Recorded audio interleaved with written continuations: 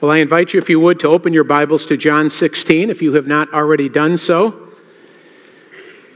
So, how many of you have joy this morning? Raise your hands. Joy. Hallelujah. How many of you have more joy today than you had last Sunday? All right, well, then the message got to a few people anyway. That's good to know.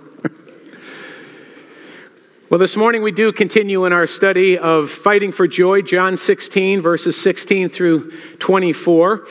And if you're here this morning and you're a believer in Christ, then you can be assured that you have been given a joy that can never be erased and it can never be negated by anyone or anything in this world.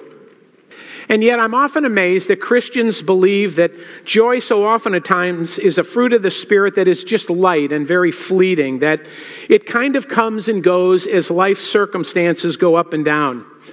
And for many Christians, unfortunately, joy seems to be rooted in how well life is going or in how secure they may feel or perhaps how they're affected by various circumstances in life.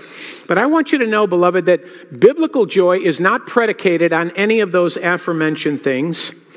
Biblical joy absolutely transcends those things. And at its core, biblical joy comes from knowing Jesus. Amen? It comes from knowing Jesus. And we could give a definition, we could say this, that biblical joy is a feeling of good pleasure and happiness which produces in us a faith, an assurance, a contentment that is dependent on who Jesus is rather than who we are or in what is happening around us.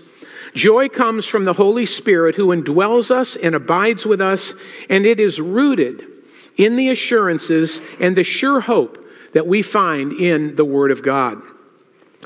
Now, this is an important distinction to make because we know that the world at large also seeks after joy, but of course they seek after joy through other means, and in the end, their quest to find joy is really an effort in futility. I want you to consider, for example, the French philosopher Voltaire. He looked for joy in unbelief. He thought that God was just an imagination. He was one who often attacked the Christian faith in his writing. And yet on his deathbed, he cried out, "I wish I had never been born." And the nurse that was tending to him said it was the most frightening and hopeless look she had ever seen on a human being. We know certainly that joy is not found in wealth. Steve Jobs, co-founder and CEO of Apple Computer, said this before he died. He said, "My life is the essence of success, but aside from work, I have little joy. At this moment, lying on the bed, sick and remembering all my life, I realize that all my recognition and wealth that I have is meaningless in the faith of imminent death." Very sobering, isn't it? We know that joy also is not found in popularity. 6 weeks before Elvis Presley died, a reporter asked him, he said, "Elvis, when you started playing music, you said you wanted to be rich, famous, and happy. So are you happy?" And Elvis replied, "I'm more lonely than any man on earth." And there is, of course, no end to the accounts from people like this who futilely sought joy apart from the Lord Jesus Christ. But as we think about this, I want you to think of how different this is from the disciples. As we compare the accounts of what we see here on earth, how different it is for the disciples after they receive the news that they received from Jesus.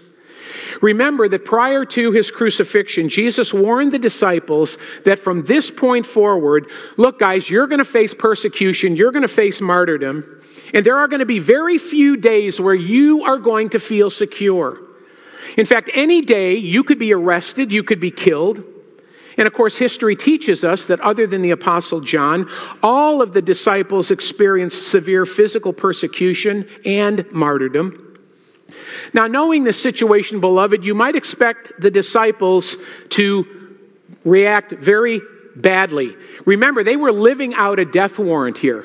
That's what basically Jesus said to them. And you might expect them to be fearful or discouraged or cowering in hopelessness, miserable, unhappy, paralyzed, just saying, look, it's over. But stunningly, we see exactly the opposite in Scripture. This was a group of men who turned the world upside down. This group of men, with their faith, embraced their mission and the consequences of that mission. And not only were they faithful to that mission, but they did it with a spirit of fullness of joy, with peace and with contentment. Now we know in the book of Acts that the warnings Jesus gave to the disciples came true. Remember, we read in the book of Acts that the disciples were kicked out of the synagogue. They were scorned by the religious elite. They were persecuted by the religious establishment. And we read in Acts chapter 5 that they were brought before the high priest and rebuked and threatened for preaching the gospel. And then we read they were beaten. So how did they react to this? Well, the scriptures tell us that they left that council rejoicing that they were worthy to suffer that dishonor for the name of Christ. Amazing. And guess what? They kept teaching and they kept preaching. And so we know that these disciples lived with true biblical joy. And listen, beloved, this is the same joy that you and I are to live with as well. Now, here's the problem that we often have. We know intellectually that we're to live with joy, right? We get it up here, right? We know that the Bible tells us we should live with joy, and we fight for joy, but sometimes we don't get that joy, do we? We're supposed to have it. Now, let me just say this ahead of time. When we think about the joy we should have, most of us have never had our level of joy tested by the severe persecution that we see in Scripture with the disciples or with Jesus. I mean, most of us have never felt the cold barrel of a gun against our heads. Most of us have not been arrested and shackled for our faith, and I'm very thankful for that, aren't you? Amen? And I firmly believe that if the Lord tarries, these could become real possibilities in our country. But if things like this were to come to pass, the question we want to ask ahead of time, not at the moment, but ahead of time is, how are we going to respond if persecution and if things get more difficult when it comes to our level of joy? How are we going to respond to that? Are we going to respond like the disciples did in Acts chapter 5? Or like we have a propensity to respond in our abundance and in our ease? And the problem that we often have, beloved, again, is so often our circumstances dictate our emotions and our affections. Our circumstances dictate our level of joy. You know, many of us have reserved seats on an emotional roller coaster, right? We never know what we're going to feel like. I mean, think about this. Someone takes the last donut and we're depressed, right? I mean, that depresses me. We lose joy when things don't go according to our plans. We plan a beach day and it rains, so we mope around the house, right? Like it's the end of the world. We lose joy when others don't meet our expectations. You said you'd help me today, but now you're telling me you're not going to help me. And isn't it true that things like this on a daily basis are the very things that tend to rob us of joy? And why is that? Listen, if this is happening to you, the reason that this happens is because your joy is more predicated on what's happening to you and around you than on who you are in Christ. Listen, if you're here today and you feel like most of the time you're living in this state of joylessness, then the root cause is that you're failing to see God as the true source of your greatest and your most enduring joy. Beloved, listen, when we filter what's happening to us and what's happening around us through the filter of who we are in Christ and what we have been given in Christ, it's hard not to have joy. C.S. Lewis once said that a melancholy Christian is a contradiction in terms.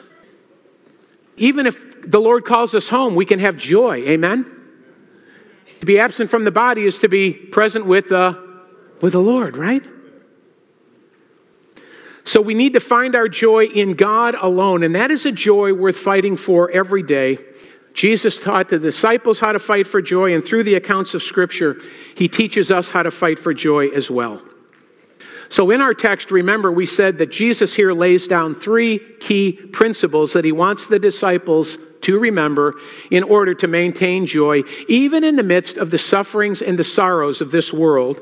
And last week we covered the first of these principles, which we'll quickly review. And then we're going to look at the remaining 2 principles. And remember that by embracing and living out these principles, we can retain our joy regardless of what life may throw at us. Now, last week we looked at the first key principle in fighting for joy, and it's this. It's to remember what Jesus declared. Remember what Jesus declared. Look with me again at verses 16 through 19. Jesus said, "A little while and you will no longer see me, and again a little while and you will see me." And some of his disciples then said to one another, "What is this thing he is telling us? A little while and you will not see me, and again a little while and you will see me. And because I go to the Father." So they were saying, "What is this that he says, a little while? We do not know what he is talking about." And Jesus knew that they wished to question him, and he said to them, "Are you deliberating together about this? That I said, a little while and you will not see me, and again a little while and you will see me?" Now let's remember from last week that Jesus had unloaded a dump truck of earth-shattering news on the disciples, not only in the upper room discourse, but also on the way to the Garden of Gethsemane, where Jesus, of course, would soon be arrested. And with the time of Jesus' crucifixion drawing near, he tells the disciples that he is going to do something in them that will bring them a fullness of joy that transcends the darkest and most dire circumstances that they will ever face. He had revealed to the disciples, of course, that he would be killed, that he would rise again on the third day, and that he would be going away in order to send another helper, the Holy Spirit, to them. But remember, the disciples could not process this information fast enough. They couldn't really come to grips with everything that Jesus was saying. And one of the reasons for that is they were still looking at his ministry and his kingdom through the eyes of their own perspective. And they were wondering at this point, were we even smart to follow him? Have we wasted the last 3 years of our life? Have we just done this for naught? So Jesus makes a very important declaration to them that even though he's going away, that he indeed would see them again. In other words, Jesus says, "Look, guys, I'm not abandoning you. I'm not forsaking you. I'm not going away." Now, certainly the disciples did see Jesus after his resurrection, before his ascension. But remember, from Pentecost on, the disciples would see him permanently through the eyes of faith as he was revealed to them through the Holy Spirit. And this is the same revelation that we have today. Amen? We have the Holy Spirit. We see Christ through the Spirit and through his Word. In fact, we read in Galatians 4:6 that God sends forth the Spirit of his Son into our hearts.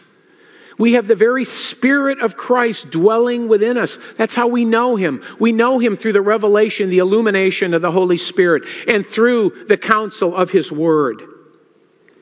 And I think through this declaration that Jesus gave to the disciples, that he teaches us two very important principles for us to remember in order for us to fight for joy in this world. First is to look past our present circumstances to the ultimate joy of being secure in Christ. And remember what we said, when things get difficult, we're not to ask how long. The disciples wanted to know how long. You're going away. How long is that going to be? When are you going to come back? What's going to happen here? How long are we going to be on our own? And Jesus wasn't concerned about the how long. He was concerned about the results. I want you to understand why this is happening. I want you to understand the inevitable results of my circumstances, what it might produce in you. I want you to understand how my circumstances are going to work for the glory of God. I want you to understand that if you are focused on my purpose and the redemption that will follow, you will not be robbed of joy. I want you to see what God is going to accomplish in you because of the fact that these circumstances are coming about. The second important principle to remember is to ask questions so as to increase in biblical knowledge and truth. Remember that we said that knowing and applying sound doctrine is critical when it comes to the trials of life. We should not be biblically illiterate Christians. Amen? We should be learning the Word every day. We should be growing more proficient in the Word, because in the Word forms our very bedrock of our faith. And our understanding of the Word is what keeps us on steady ground when the difficulties of life come. And I stated that there's no joy to be found if we are untethered to biblical truth. And it is our understanding of biblical truth that helps us to endure trials. It allows that joy of our salvation to well up inside of us because we know who we are in Christ and why we're here. And when we stand firm in the faith and with conviction, it demonstrates, listen, we know why things are the way they are. And we know of the sure hope that awaits us in glory. And in this we find joy. Listen, this world outside of Christ looks pretty bleak. Amen? I mean, it's pretty easy to get depressed looking around in this world, isn't it, with everything that's going on? And yet, if we understand why it's going on and what's happening and who we are in Christ and what we're promised, we can have great joy, even in the midst of such a sin-cursed world. So let's plow some new ground. Having seen that we fight for joy by remembering what Jesus declared, we come to the second key principle, which is to remember what Jesus discerned. We're going to look at verses 20 through 22. Remember what Jesus discerned. Jesus then said, "Truly, truly, I say to you that you will weep and lament, but the world will rejoice. You will grieve, but your grief will be turned into joy. Whenever a woman is in labor, she has pain because her hour has come. But when she gives birth to the child, she no longer remembers the anguish because of the joy that a child has been born into the world. And therefore you too will have grief now, but I will see you again, and your heart will rejoice, and no one will take your joy from you." Now, once again, what amazes me about these verses, beloved, is the depth of Jesus' discernment over the disciples. And over again, we see in John's gospel that Jesus would ask or answer a question in such a way that he would bypass the superfluous and he would get right to the heart of the matter. And such is the case here. Jesus knew what was on the disciples' minds, and they wanted answers about time. They wanted to know about time. They wanted answers about Jesus' immediate itinerary. But Jesus didn't address their specific questions because he wanted to focus on their spiritual state. That was the problem they were having. And of course, he had omniscient insight into their hearts, and he wanted to relieve their spiritual ignorance and bring them comfort. And he would do so by answering questions that they were not asking. He discerned what the disciples most needed. And at the moment, what they needed most was to be comforted, not to be told the itinerary or the time schedule. So he begins verse 20 by saying, "Truly, truly," and this, of course, in Scripture, emphasizes the need to listen carefully. Jesus is saying, listen, guys, be quiet, focus, look at me. I'm about to tell you something that's very, very important. Don't miss what I'm telling you. Now, before we read this, keep in mind that Jesus' words of comfort are presented in such a way as to give the disciples a better understanding of why the aid of the Spirit was so necessary for them. Notice again in verse 20, he says, "Truly, truly, I say to you that you will weep and lament, but the world will rejoice. You will grieve, but your grief will be turned to joy." Jesus was looking at these men, and he's thinking and knowing, guys, you don't see it now, but there is a tidal wave of pain coming your way. And my crucifixion and my death and my burial is going to bring you men untold sorrow. In fact, to such a point that you are going to weep and lament. Now that Greek verb there for weep is always used in John's gospel in connection with death. This wasn't weeping for joy or just a little bit of weeping. This would be heavy sobbing. This would be the kind of weeping that you would do over the loss of a loved one. And Jesus is affirming that when he leaves the disciples by his death, they will weep and they will lament. Conversely, he says, listen guys, the world is going to rejoice. The Jewish leaders, the apostate nation, the Gentiles at large, those who so hated Jesus would derive great joy from his death. And so Jesus is saying, man, I want you to be prepared because this is what's happening. Listen carefully here. When I die, you're going to be sobbing. You are going to be torn apart with lamentation. You're going to tear your garments. You are going to be crying, woe is me. And at the same time, the world is going to unleash a tidal wave of jubilation over my death. They're going to be throwing their hats in the air over this. But here's what I want you to discern. Here's what I want you men to rivet in your minds. Your sorrow will be turned into joy. Your sorrow is going to be temporary. And likewise, the world's joy is going to be very temporary. And after Jesus' resurrection and after his post-resurrection appearances, And after the sending of the Holy Spirit, it indeed did bring joy to the disciples as they remembered all that Jesus had said to them. And Jesus said they would. This was prophesied back in John chapter 14, verse 26. And again, this is worth remembering, because while we sorrow now as we look in this world, our sorrow is temporary. Amen? This is the worst it's ever going to get for us. And our sorrow will be turned into joy. And not only will it be turned into great joy at the consummation, we have it now. Conversely, we know that this would cause the world's joy to turn to dismay. When the news of Christ's resurrection reached the ears of the Jewish rulers, we read in Matthew 28, verses 11 through 15, that they bribed the soldiers. They gave them money to report that, just go say that Jesus' body was stolen while everybody slept. How absurd. So their joy quickly evaporated at Jesus' resurrection. I can imagine that many of them were terrified. Now we need to be careful to understand, I think, two things from verse 20. First, we need to understand that the joy that the disciples received, and that is, beloved, the joy that every believer receives, does not mean that we are free from all sorrow, okay? It means that sorrow, when we endure it, is literally swallowed up in spiritual joy. Okay, so we know that we have sorrow in life. We're not sticking our head in the sand and pretending like nothing is going wrong or that we don't have difficulty. We do. But when we focus on who we are in Christ, we can endure those difficulties because the joy we have in the Lord swallows up that which is sorrowful. And why is that? What is the mechanism behind that causes us to think and to believe and to live that way? The mechanism is this, that we now view the cross from the proper perspective. Beloved, in this life, we're going to continue to go through painful trials, right? Life is daily. Life is difficult. But here's the difference. You and I now live with a discerning eye. We don't look at the world the way the world looks at the world. Amen? We see it completely differently. We see it through the eyes of Christ. We fix our eyes and our hope on the finished work of Christ. We wait upon the Lord.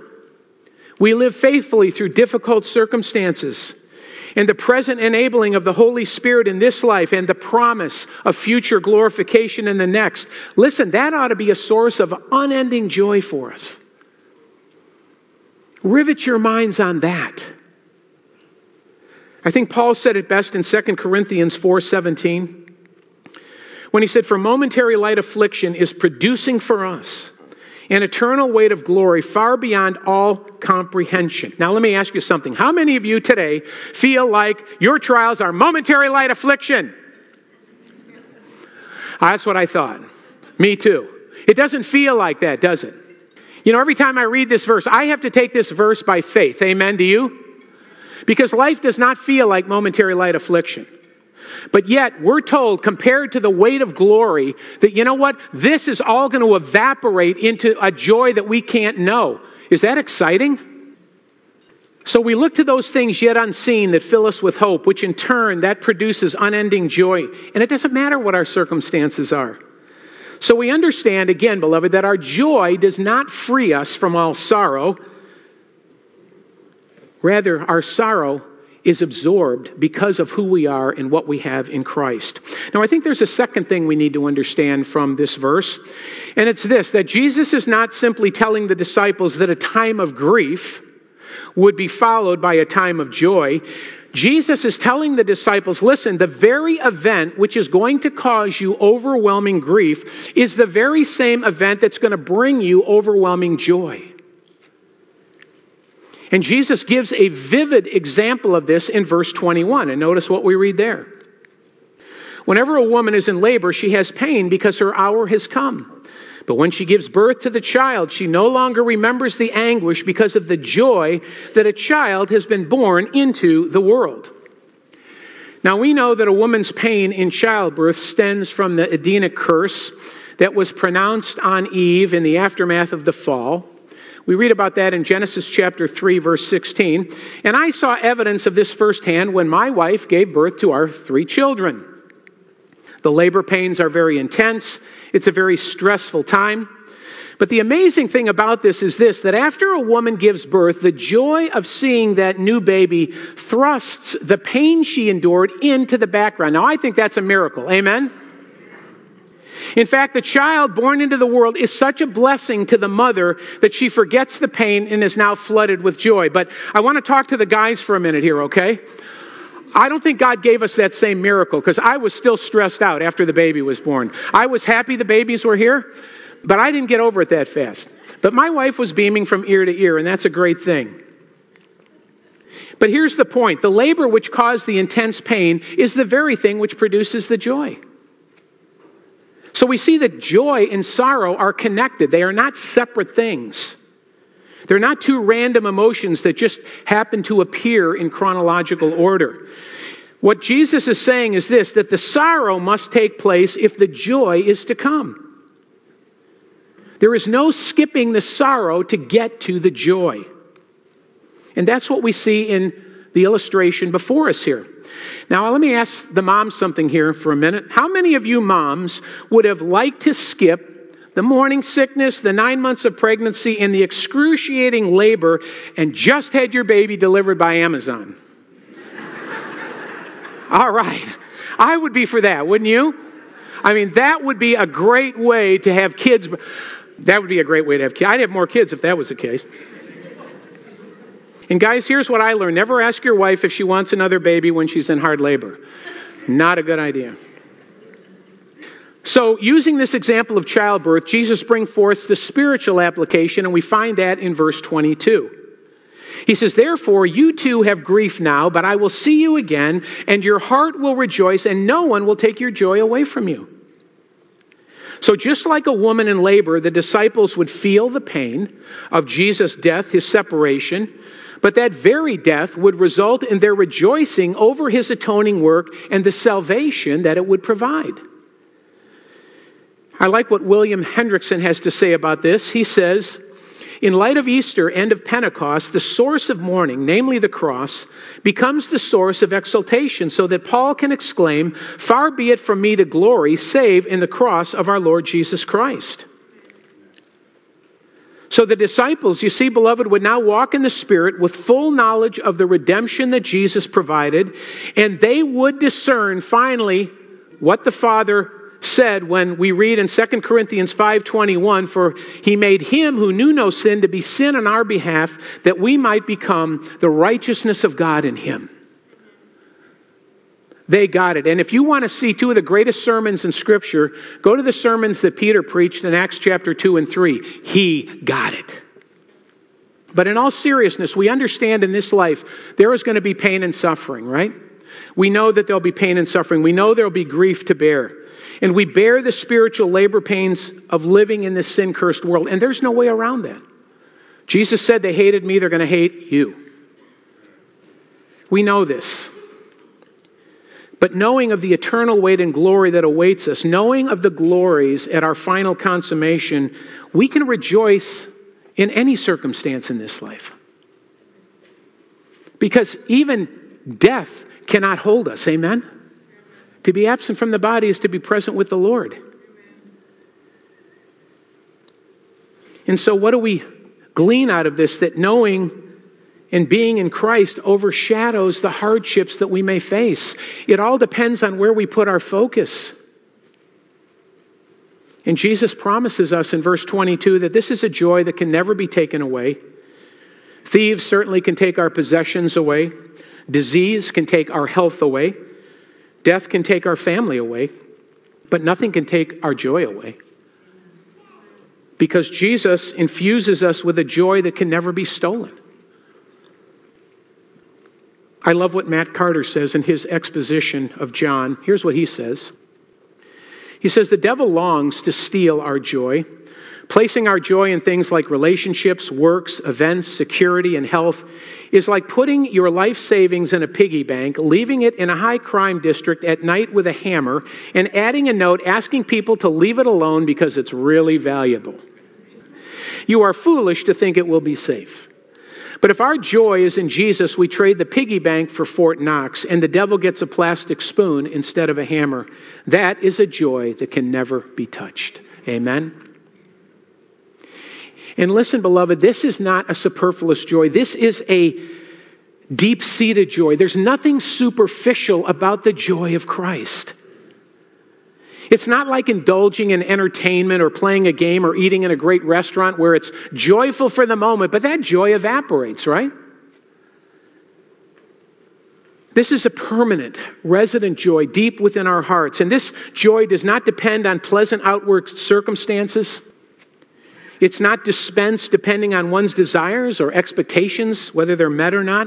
It's not dispensed conditionally so that it only comes when there's no problems or no trials or tribulations or upsets or failures or disappointments. Like I said earlier, it transcends that kind of stuff.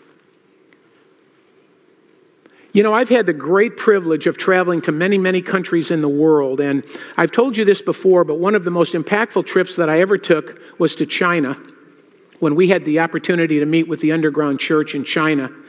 And it always amazed me. It seems to me that as I traveled around the world to places where there is really serious persecution of Christians, they seem to have the most joy. Are you mad at the government that they... No, not really. Why not? Because we know that that's what God said is going to happen. But you've lost your job. You've lost your housing. You've lost your pension. Praise God. Listen, isn't that a joy that you want to know? That's a joy that I want to know. I want to know where did you get that joy? You know, when I compare the sufferings that I have done, which are minuscule compared to so many in this world, those that are giving their lives today for the faith and doing it with joy, it just brings conviction upon me that I want to, again, renew a right attitude and spirit within my heart to be able to say, wait a minute here. We've got something greater than this world. We are in a secure place that this world cannot touch.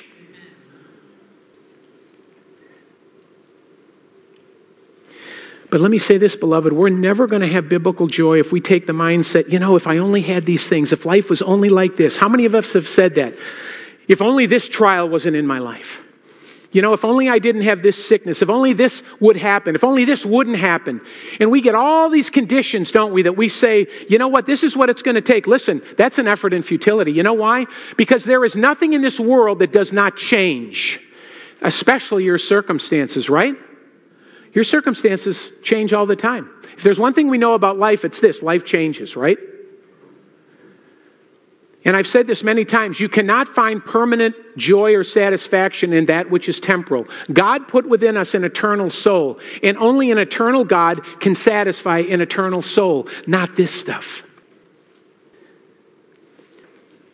When we don't have joy, we push the joy of our salvation into the background, and we want it just the opposite. We want the joy of our salvation to push those things that might keep us from joy to the background, to swallow up those things so that we can indeed endure all things. Well, we know for a short time the disciples sorrowed over Jesus' death and absence, but that gave way to rejoicing in his resurrection. The permanency of joy came through the giving of the Holy Spirit, and then the disciples finally discerned all that Jesus had said. That's when they gained true perspective on the cross of Christ, and that, beloved, is what turned their sorrow into joy.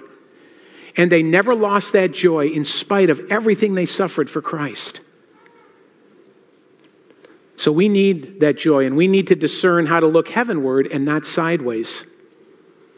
And when we do, we will share in that same joy because the Spirit of God will illuminate our hearts and minds to the understanding of the Word, and we realize who we are and what we have in Christ. Well, that brings us to a third principle to remember in order to fight for joy. In addition to remembering what Jesus declared, what he discerned, we need to remember also what Jesus differentiated. What Jesus differentiated. Look at verses 23 and 24. In that day you will not question me about anything. Truly, truly, I say to you, if you ask the Father for anything in my name, he will give it to you. Until now, you have asked for nothing in my name. Ask and you will receive, so that your joy may be made full.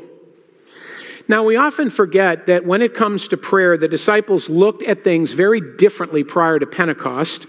Remember that under the Old Covenant, people turned to the high priest and to the sacrifice of animals as they petitioned God.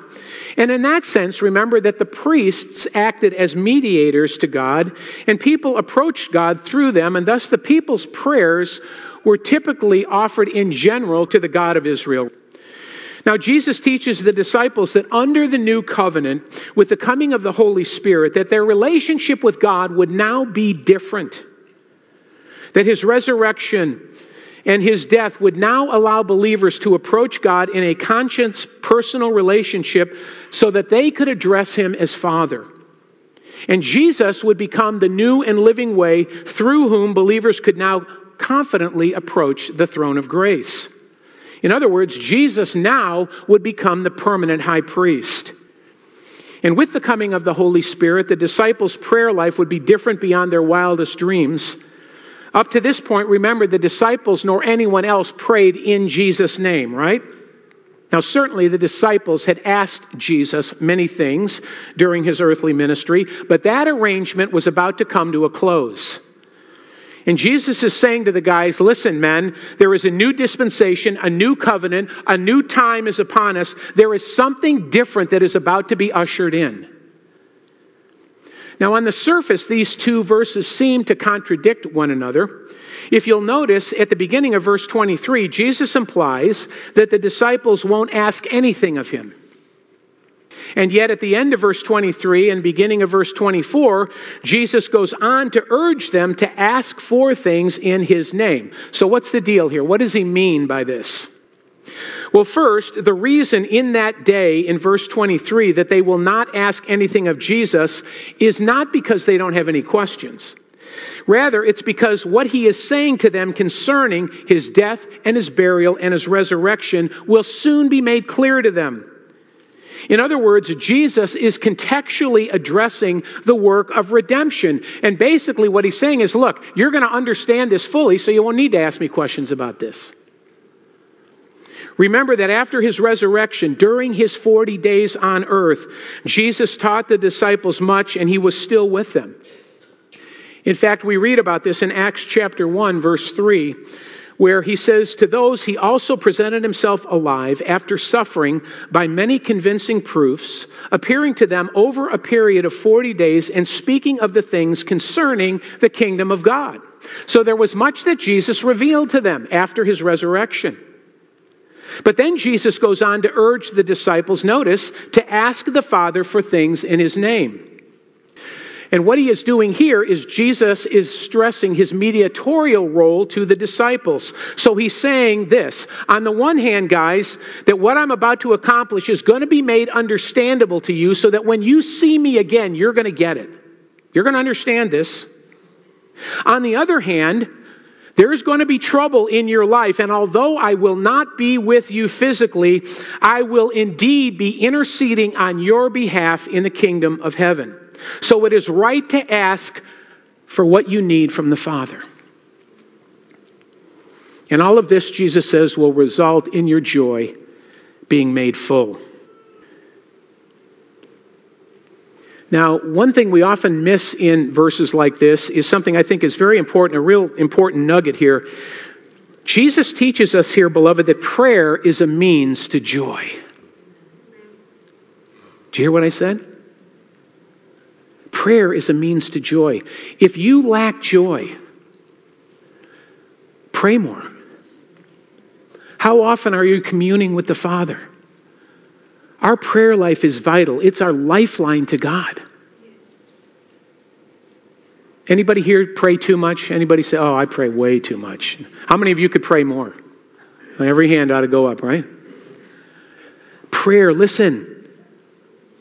We can sap ourselves of joy if we're not in communion with the Father. Prayer is a means to joy. And why is that? Because our communion with God reminds us, okay, of the unfathomable riches that we have in Christ. When we go to the Lord in prayer, we understand who He is and what He does. And I think Kent Hughes adds some important clarity about prayer here and praying in Jesus' name. Here's what he says. He says, praying in Christ's name means coming on the basis of His merit, not ours. We cannot think in any way that God will hear us because of our virtue. We cannot come to Him in our own name. Prayer is not a means by which we get God to do what we want. Rather, it is a means by which God does through us what He wants. Oswald Chambers says the idea of prayer is not in order to get answers from God. Prayer is perfect and complete oneness with God. And this happens when we are filled with the Holy Spirit and our hearts are so in tune with the Lord that we pray for those things He desires for us. And as we pray in His nature, we find answers to our prayers and we experience increased joy. Amen. This is how our joy is made full. Listen, under the new covenant, things are different. And through the indwelling Holy Spirit, Christ leaves us wanting for nothing. We have free access to God. Amen? That's incredible. And He alone grants the desires of our heart. He alone provides all that we need. And He alone is all that is ultimately satisfying. We don't ever want to forget that the cross of Christ is really the very nucleus of redemptive history. And it alone has the power to turn our sorrow into joy. And we know that we live in a world filled with sin and depravity. And that's why every day, beloved, we need to fight for joy. You know, many of us live in despair because it appears that there's no hope, that we don't see a way out, that life just seems to suffocate us.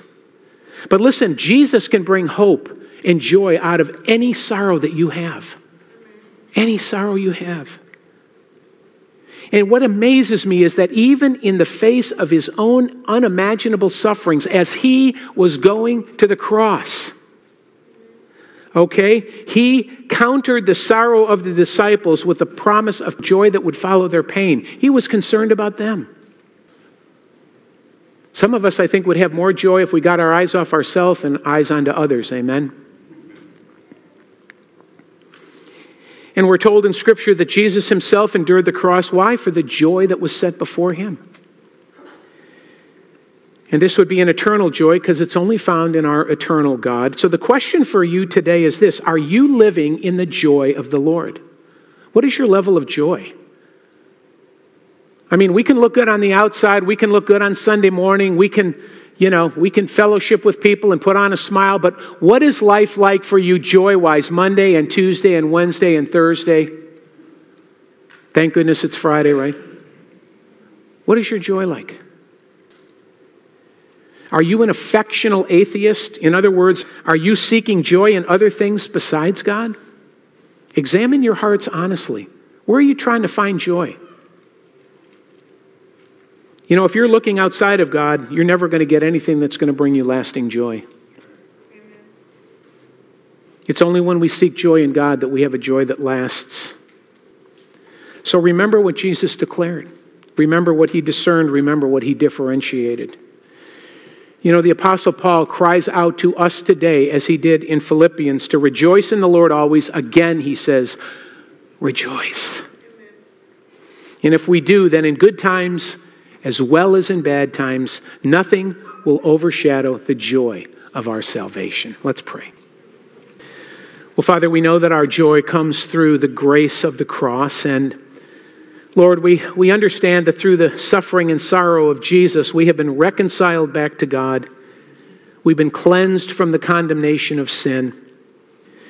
And we thank you, Lord, for the intimacy that we now enjoy with you. It is certainly the ground of our comfort. But Lord, I pray that you'll help us to remember who we are in Christ and what our true purpose in life is as we face the trials and tribulations of this life. I pray, Lord, that you will give us joy when we daily pick up our crosses to serve you. And I pray, Lord, that you would keep our carnal reasonings and our fleshly desires at bay when we're tempted to find joy in other places. And Lord, we pray that you would help us to walk in righteousness with a spirit of patience and with endurance so as to profit by all that you allow into our lives. And Father, how we thank you for your precious word that you bring to our remembrance Jesus' words, and help us to remember the words that he brought to the disciples when, like them, we too find ourselves fearful and sorrowful and anxious. about what this life might bring. And I pray, Lord, that we would fight the good fight of faith so that we would finish the race and that we might be able to enter into your presence in the fullness of that joy. And we pray it in Jesus' name. Amen.